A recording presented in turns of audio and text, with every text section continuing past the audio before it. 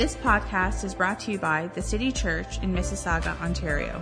For more information, please visit thecitychurch.ca. We hope you are encouraged by this message from our lead pastor, Frank Coulter.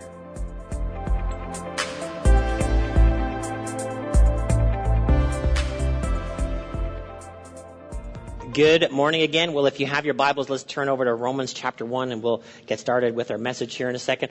Are you thankful for our worship and production team that lead us every Sunday? They do such a great job. You know, all of our city team, they do a great job. One thing specific with our worship and volunteer team, they're here either on a Thursday night or on a Saturday during the day to prepare for Sunday morning. And so just a great, faithful, dedicated bunch. And I'm so thankful, as I'm sure you are, just to be able to sing and to celebrate and to worship God every Sunday morning. It's just super special. And they did a great job this morning actually picking songs that are going really well with my message this morning, as you will see here in a second. But we are actually in week 7 of our series that we have called Hall of Faith. We're actually going to be finishing next week. It'll be an 8-week series. And what we're talking about in this series is Hebrews chapter 11, all of the men and women who accomplished and did tremendous things by faith.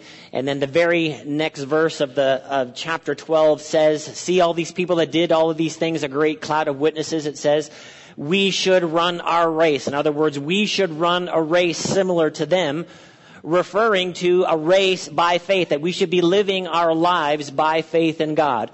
And that's how we're separating these ideas out in this series, that everybody, whether they go to church or they don't, or they believe in God or they don't, everyone lives by faith. Everyone has a set of beliefs by which they are living their lives. And what is talked about in the scripture, what is being talked about in the New Testament, is this idea that we're supposed to be living by faith in God. Faith in the New Testament, in the New Covenant, is a relational idea. How I'm depending on God, how I'm relying on God for every area of my life. And that's what we're discussing in this series as we go through all of these stories. We're looking at and pointing out things as it relates to what does it look like to actually live by faith in a very practical way. How do we identify it? How do we see what it looks like? And so the people that we've talked about so far in this series, the first week we talked about Abel, how he gave an offering, and Enoch, he walked with God, and then Noah built a boat, and then Abraham, how God called him out from his family to go to a desert place, how Sarah receive strength to conceive seed. And then last week we talked about Isaac, Jacob, and Joseph, and how they all spoke regarding their future, hope for their future. So if you missed any of those messages, let me encourage you to go back, not because I spoke them necessarily, but there's some just great thoughts and ideas from the scripture so that we can live those things out. You can listen on our website, through our podcast, and then also through the church app. But let's read here in Romans chapter 1, verse 16 says this, for I'm not ashamed of the gospel, because it is the power of God that brings salvation to everyone who believes, first to the Jew, then to the Gentile. For in the gospel the righteousness of God is revealed, a righteousness that is by faith from first to last. Just as it is written, the righteous will live by faith. So this is the encouragement to us, those of us that name the name of Jesus, that Jesus is our Lord and Savior, that we're supposed to be living a life of faith, not a Sunday morning thing, not a church service thing, but every day that we're living our lives has to do with this relationship with God that I have, that God has given me this relationship, that God has given me His righteousness, and He wants us to live in accordance to that. And this is how we are supposed to live with faith in God. Romans chapter 10, verse 17 says, so faith comes from hearing, and hearing through the word of Christ. And that's what we should do as we're in this series, but not just in this series, in our own private Bible reading time. The point of it is so that we can be growing our faith in God, so that I can know God in a greater degree. That's what I'm looking for as I go through the scripture, as I spend time reading the Gospels, reading about Jesus' life. My faith in Him should be growing. I should be aware of His character and nature and how it's being revealed in the scripture. And then I will actually know Him better and then rely on Him on a daily basis. So let's go over to Hebrews chapter 11, and then we'll read about who we're going to be speaking about this morning. Hebrews 11, verse 1 says, "Now faith is the assurance of things hoped for, the conviction of things not seen. For by it," talking about faith, "the people of old received their commendation." In other words, God celebrates when we live by faith. He celebrated them, and he's going to do the same for us. Verse 3, "By faith we understand that the universe was created by the word of God, so that what is seen was not made of things that are visible." Now today we're going to be talking about Moses, so let's skip down to verse 23. And it says this, "By faith Moses, when he was born, was hidden for 3 months by his parents, because they saw that the child was beautiful, and they were not afraid of the king's edict. By faith Moses, when he was grown up, refused to be called the son of Pharaoh's daughter, choosing rather to be mistreated with the people of God than to enjoy the fleeting pleasures of sin. He considered the reproach of Christ greater wealth than the treasures of Egypt, for he was looking to the reward. By faith he left Egypt, not being afraid of the anger of the king, for he endured as seeing him who is invisible. By faith he kept the Passover and sprinkled the blood so that the destroyer of the firstborn might not touch them." Now, as I said, relating to Abraham, we really could do a whole series on Abraham. In the same way with Moses, there's just so much in the scripture about the life of Moses. We could do a complete 8-week series on Moses, which we might do one day. But we're going to focus in, once again, just on a few parts of what's being described here in Hebrews chapter 11. And then one of the things I actually want to talk about first, which preachers do, which I hear is a thing preachers do. Preachers talk about sin, so I'm going to talk about sin here for a few seconds. Everybody's favorite topic when they come to church, the preacher is going to talk about sin. Now, what this word sin, it's like a heavy word in a lot of different places, and people, feel condemned for their sin, and, religious people are famous for making a big deal about sin. But what does the word sin actually mean? Once we understand the origin of the word, it actually helps us to see what the principle is in the scripture. Now, the word sin is actually an archery term, and what it means is to miss the mark. So did anyone ever do archery in high school? I did archery in high school. And so one of the things that you're aiming for the bullseye, right? And then what sometimes happens, when you're learning, like you miss it completely or you hit the ground and then it's really bad and it's not a good situation. And then occasionally you scrape your whole arm when you do archery. A lot of bad things happen in archery. But it just means to miss the mark. So in other words, think about it in these terms. There's a way to live our lives that actually hits the mark. And then there's a way to live our lives that doesn't hit the mark, and sometimes we can not even be aiming. And then when we think about the word sin, and how it's defined in the scripture, these aren't arbitrary ideas when we see sort of lists of sins in the scripture. It's not an arbitrary idea. In other words, just God's looking at the world and he's being this cosmic killjoy. And anything that's fun, he's just going to call sin. And then, there's just going to be no way for us to live our lives avoiding it, and he's just going to be mad at us. And the reason he puts sin there is because he's just an angry God, and he wants to be mad at us anyway. But when we think about sin, when we realize that sin is defined in the scripture in such a way that God is actually trying to protect us. Now, when you think about children, when you think about, maybe let's say a toddler. And then if you've ever had a toddler, they're just going to walk anywhere, right? They'll walk off a cliff because they don't know what's on the other side of the cliff. And then what do we do as parents? We're protecting them. We're putting up guardrails in their lives so they don't walk over a cliff, literally and figuratively. We're trying to protect them. And this is what the discussion is as it relates to sin in the scripture. But it actually says this phrase in verse 25. It talks about the fleeting pleasures of sin. And I would say this, some people might say, sin is just a bad thing and sin is no fun. I would say if you're sinning and you're not having any fun, you're doing it wrong. The scripture actually says that there's some pleasure in sin. But what does it say about it? It's fleeting. In other words, there's a momentary enjoyment. There's something in the short term that feels good, or it tastes good, or it is good in the moment, but then over the long term, it's the joy of it is fleeting and actually dissipates. The pleasures of sin for a season, one translation says. It can be pleasurable. So what the idea is, what God is wanting us to understand as it relates to sin, there are some things that are pleasurable in the short run, but in the long run, we're going to walk off a cliff. And we're going to run our life into the ground. And this is why God hates sin. God doesn't hate people. God hates sin. Why does God hate sin? Because it destroys people's lives. It destroys relationships. So that's why God hates it. He doesn't hate you. He loves you and cares about you. But the act of sin he hates because it destroys your life. Now, and all of us have these areas in our lives, these natural proclivities that we might have, sort of something naturally that we would like or do or think about or whatever you want to say, that if we were to do these things over and over again for 365 days and then another 365 days and then 5 years after that and then 10 years after that, we would destroy our lives. Does anyone want to admit that that's true?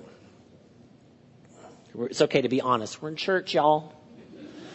Okay, for the rest of you who don't need a savior, for all of you that are perfect, just hang with us for, that struggle in these areas of life. That this is what the subject is being discussed here. It's a fleeting pleasure, and what we need to do and what we need to be aware of and what God wants us to be aware of is that we don't destroy our lives. God is not interested in you destroying your life. And once again, it's very easy to talk about somebody else or to watch a movie or somebody's gone through something and they've gone through rehab for it because they almost destroyed their lives. And it's very easy to think it's for somebody else. But it's being aware of it for our own self so we don't continue to miss the mark. And so God is calling us to not destroy our lives. Why? Because he loves us and he cares about us and he's trying to protect us. So when we hear about sin, we don't have to push it aside and we'll just think, oh, that's just an old idea. That's just an old word. No, it happens all of the time in our society. And people drive their lives off the cliff, so to speak. But we don't want to do that, right? We don't want to drive off the cliff with our lives. We actually want to engage in the life that God has for us. So that's all extra this morning. Just thought I would throw that in because people love it when preachers talk about sin. All right, verse 24 says this. This is what we're going to be focusing on a little bit this morning. By faith, Moses, when he was grown up, refused to be called the son of Pharaoh's daughter. So if you're taking notes, write this down. Faith refuses to be called by the world's designation. That Moses, that his parents had protected him and they'd put him out in the river and then, Pharaoh's daughter found him and took him as his own. And so he was, Pharaoh's grandson, so to speak, even though he was Jewish. When he got to of age, he refused to be called the son of Pharaoh's daughter. He refused to be called what the world said he was. And there's a lot of things to think about along these lines. But one of the things that we see in the world today is that people are really struggling with their identity. I don't know who I am, and they have identity problems of every shape, form, and fashion. And here Moses is talking about his identity, that he had a certain type of identity. He grew up with an identity, and then he refused that identity. He refused the identity that the world had given him. He refused the label the world had given him. Now, a lot of these can come from a lot of different ways. Sometimes they can come from stuff that we've done, stupid mistakes that we've made from our past, and we've missed the mark. And our lives can start to be defined by that mistake that we made. And then so that becomes our identity. Or Words that were said to you a long time ago,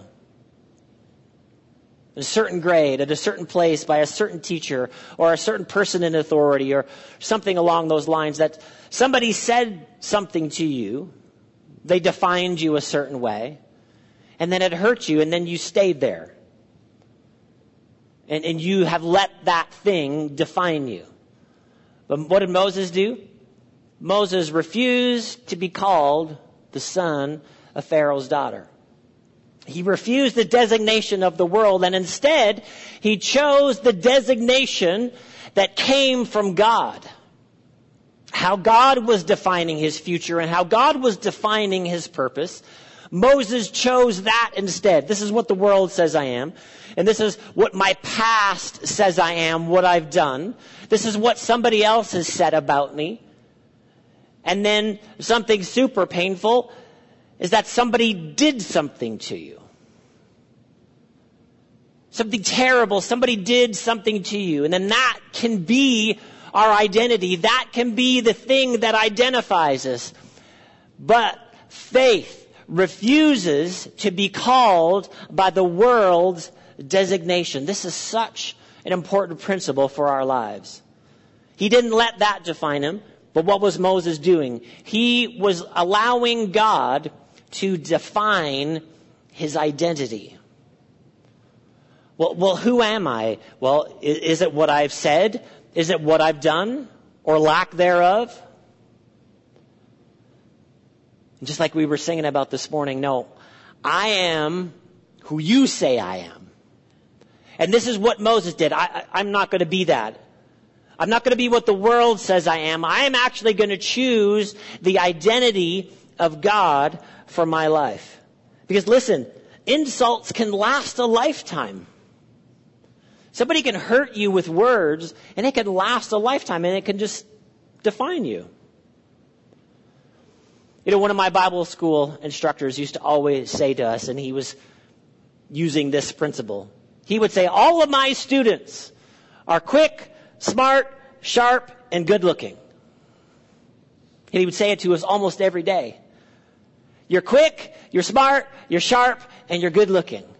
He was trying to redefine our identity for us because people come from so many different backgrounds, so many different places, that he was wanting us to refuse what had been assigned to us by someone else or by our actions and to accept the identity that comes from God. And as I mentioned, you know, we can be victimized 1,001, 1,000,001 different ways by people in the world. And that's something that someone has chosen to do to me. But a terrible thing to choose is the identity of a victim. That I am not a victim. I am not what somebody has done to me. I refuse it. I refuse that as my identity. I choose the identity that God has for me. This is the principle being discussed here in the life of Moses.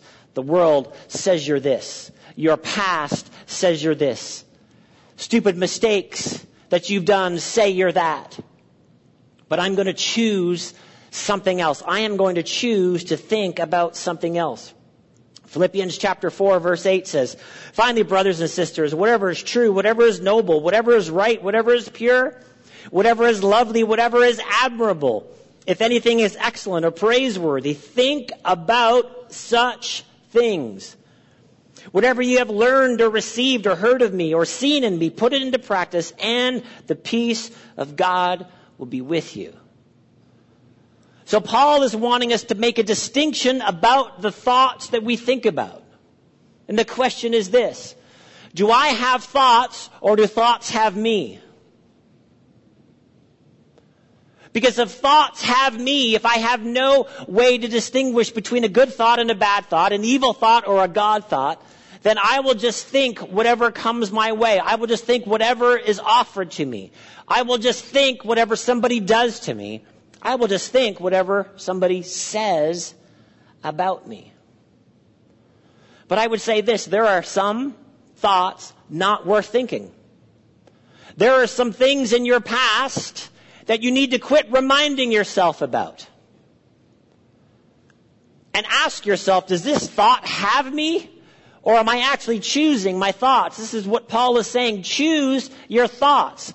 These thoughts will take you somewhere to God's peace. All of these other thoughts that are coming our way, all of these thoughts from our past that have me. Stupid stuff that I've done, stupid things that I've said, mean things people have said about me, insults that have come my way. Does it have me? Does it have a hold of my identity? No. Faith refuses it. Faith refuses the identity that comes from the world, and I'm going to choose to think something else. So I'm going to read you some scriptures here that talk to you about your identity in God. You are not what you have done. You are not what you have said. You are not what they've said about you. That your identity is found in God. Romans chapter 8 verse 14 says this. For all who are led by the Spirit of God are the sons of God. For you do not receive the spirit of slavery to fall back into fear, but you have received the spirit of adoption as sons, by whom we cry, Abba, Father. That just means Daddy God. In other words, a close relationship with God. Verse 16, the Spirit himself bears witness with our spirit that we are the children of God. We are the children of God. And I would say that identity is better than anything that anyone has ever said about you or done to you or stupid stuff that you've done. I am a child of God. I'm a child of God. Now, I'm a physical child of Early and Esther Coulter. Now, they live in a condo. They moved into a condo a couple years ago, downsized, got rid of all their stuff. And, occasionally I go over there and we're going to watch some sporting event of some kind. And I just want you to know, anytime I want something to eat or drink, I don't even ask. I just walk right into the kitchen and I'm like, where's the water? Where's the snacks? Why? Because I'm a child of Early and Esther. It has defined my identity with them. But here's what's better than, it's great to be a child of Early and Esther, but it's better, what's better than being a child of theirs? A child of God. And better than a bottle of water and some chips is that I can actually go to the kingdom of God. I can go to the throne of God and receive God's peace. I can go to the throne of God and receive God's grace and His strength. I am a child of God. I am not defined by what I've done. All the mistakes that I've made. All of the stupid stuff that I've said. All of the mean things people have said about me. I refuse. I refuse it. I refuse to be called by what who are they? What did they say about you? Don't let what they said about you be stronger than what God said about you. Because He said, you're His child. We're not letting someone else define our identity. Verse 17, if children, then heirs, heirs of God, fellow heirs with Christ. Think about that. I'm an heir in the kingdom of God. Why would I mess around with what somebody else says about me? Why would I let that define me? Why would I let that hold me back? I'm joint heirs with Jesus.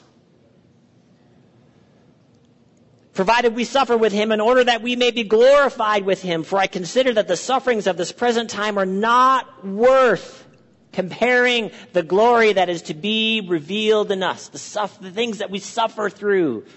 The insults that come our way. The stupid things that we've done. As we suffer through this life. I don't let that define me. The glory that's going to be revealed in us. Because we are heirs of God, I allow that to define me. 2 Corinthians chapter 5. Therefore, if anyone is in Christ, everybody say in Christ. This is what it means to have a relationship with God. And then what does it say? He is a new creation. Because listen, in me, in my past, and all of who I am and all who people have said about me, have done stupid things, have said stupid things, have made mistakes. In me, there's shame. And in me, there's guilt. And in me, there's mess ups. And in me, there's people have said mean things about me. And I could remain here. And I could allow that thing to define me. And it's the old me. But what does the scripture say? Am I just in me? No, if anyone is in Christ, he is a new creation. I'm no longer just in me. I am in Christ. And what am I in Christ? I am a new creation. I'm new. I'm not the old me. I'm not all those stupid things that I've done, all those stupid things that I've said. I don't allow those things to define me. I refuse to be called the son of Pharaoh's daughter. I refuse the designation of the world. I refuse the identity that would come from the world. And see, even the word, we use this word a lot, self-esteem. It's good to have confidence in yourself. But if you take that too far, it's just pride. I just don't have self-esteem. I want to have God esteem. I have esteem in Christ. And what am I in Christ? I'm a new creation. I'm not the old me. I'm the new me. Yeah, but do you remember 5 years ago when blah, blah, blah? And it's like, yeah, but that's the old me. I'm the new me. The new and improved me. How did I get new and improved? I'm in Christ. I'm not allowing that to define me. I'm not allowing my past to define me. I'm not allowing what they said to define me. I'm allowing God to define me. And where am I? I'm in Christ. And I'm a new creation. The old has passed away. Behold, the new has come. Romans 8, verse 1. There is therefore now no condemnation for those who are, where? In Christ Jesus. Where? In Christ Jesus. There's no condemnation about my past. We celebrated communion this morning. Part of the celebration of communion is I am free from my past. All of the sin that we discussed earlier in the message, I'm free from it. There is no condemnation in me. If I want to choose this identity, there's condemnation. There's guilt. There's what somebody says about me, and then I feel condemned. And then I remember and I rehearse all of the mistakes that I made, and then what do? I feel condemned, and I feel ashamed. But in Christ, what is there in Christ? There is no condemnation. That we are in Christ free from our sin, because sin condemns you. But in Christ, I'm not condemned. Can you see how this helps your identity? Can you see how this helps you? Because if you go through life condemned, rehearsing your mistakes, choosing what the world says about you, choosing what they said and how they insulted you and how they hurt you and what they did to you. No, in Christ, there's no condemnation. I'm free from my sin. I'm free from my past. How did I get there? Because I'm in Christ. That's my new identity. I'm not going to stick to my old identity. I'm going to stick to the new identity that I have in Christ. Ephesians chapter 1, verse 7. In Him, everybody say in Him.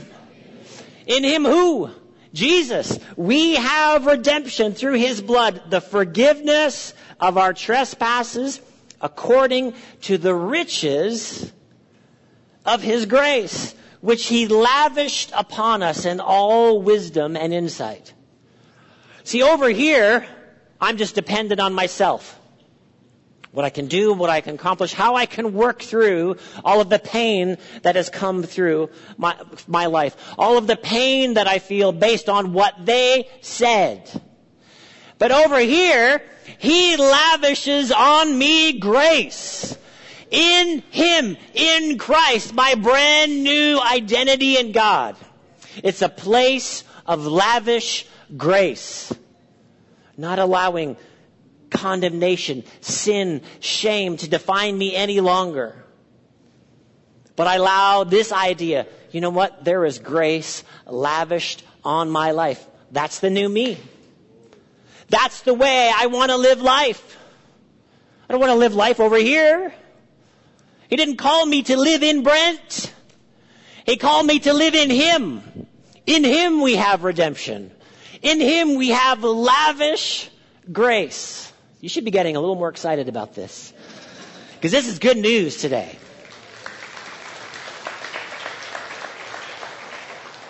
1 Corinthians chapter 1 verse 4 says, I give thanks to my God always for you because of the grace of God that was given you, where? In Christ. Where are you? In Christ. This is your new identity. This is the new you. I refuse to be called the son of Pharaoh's daughter. I refuse to be called a son of the world. I refuse the world's designation.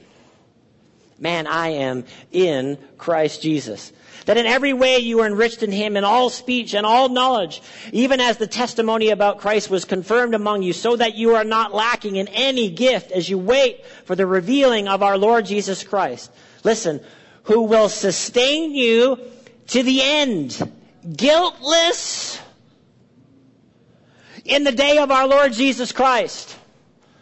Anyone who's making you ashamed of your past, stop listening to them, because in Christ, you are guiltless. In Christ, the old you has passed away and you are a new creation in Christ. And then what did it say? He is going to sustain you to the end. Over here, I just feel like quitting. I just feel like giving up. Nobody liked my Instagram post. Nobody likes me. But what if nobody likes me? Who likes me? God does in Christ. And in him, he's going to sustain me to the end.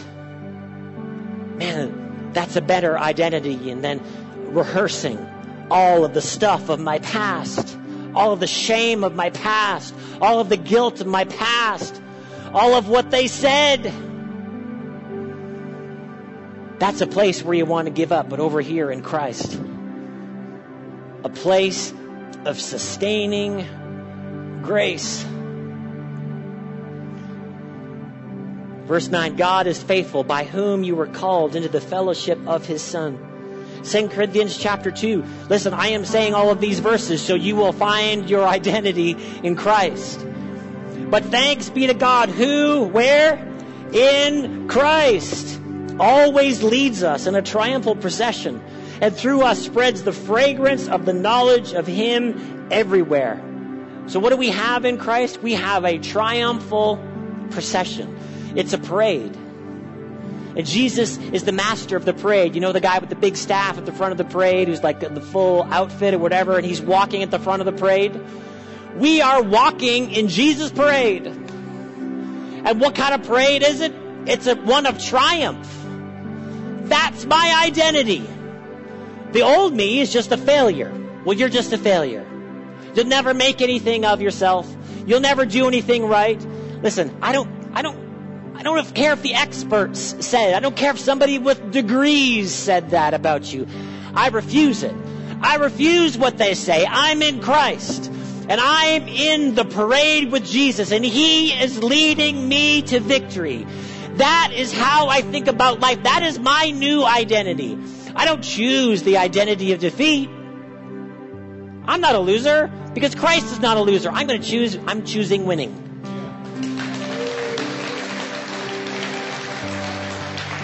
I'm going to choose something else. I'm not going to allow that to dominate me. I'm not going to allow those thoughts to get a hold of my life. Man, no, I'm going to begin with Jesus.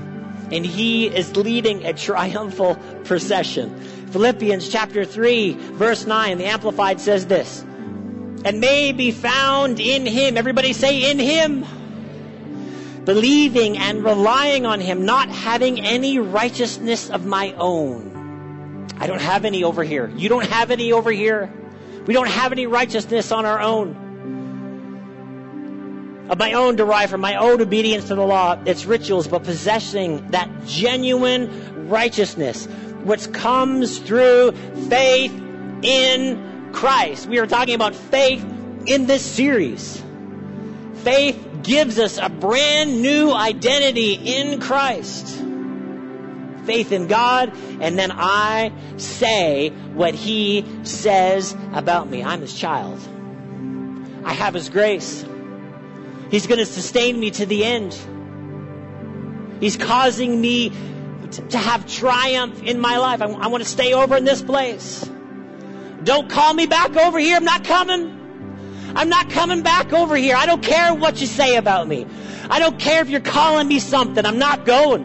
I'm not going back over there. I want to stay in Christ, which comes through faith in Christ, the righteousness which comes from God on the basis of faith, that I've got my trust in God. And when I have my trust in God, I allow God to define who I am. What does God say about me?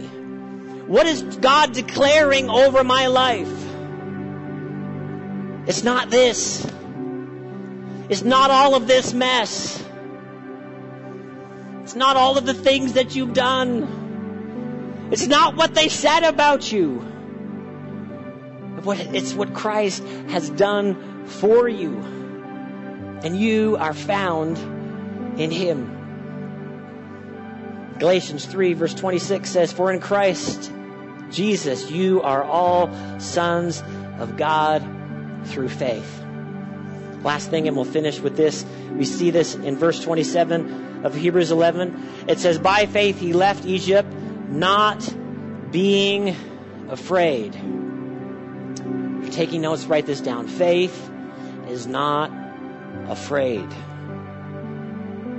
Now these two things go really well together. This identity idea and this idea go really well together. See, every day we have an opportunity to be afraid. There's uncertainty, there's unknowns. I could look out ahead of the day and just, be anxious about what's coming.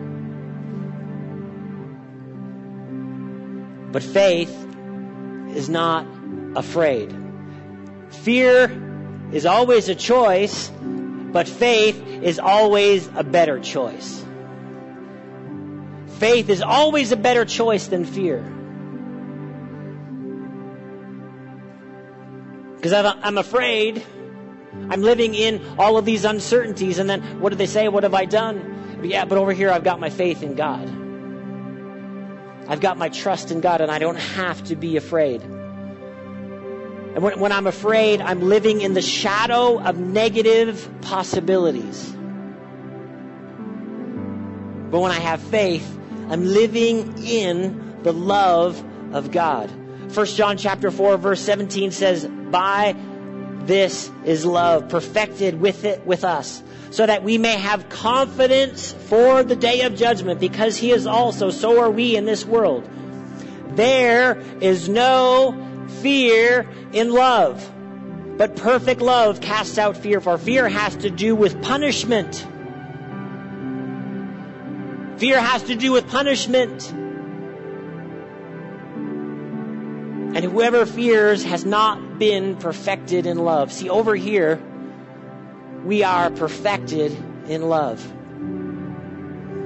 Remember when I was younger, I would be different places with my dad, and sometimes maybe we would see like a scary dog of some kind. And what I would do in that moment is I would run behind my dad's legs. He's got really long legs, so it was an easy thing to do. And then I would go behind his leg, but then I would look out. Why? Because I knew Dad was there to protect me. I wasn't afraid anymore. See, in Christ, We are perfected in love, and we don't have to be afraid anymore because faith is not afraid.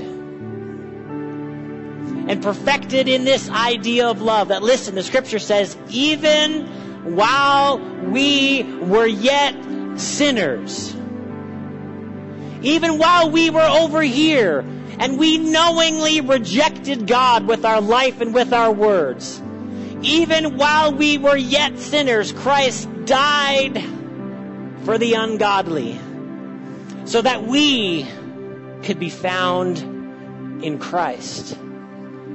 Think about that kind of love.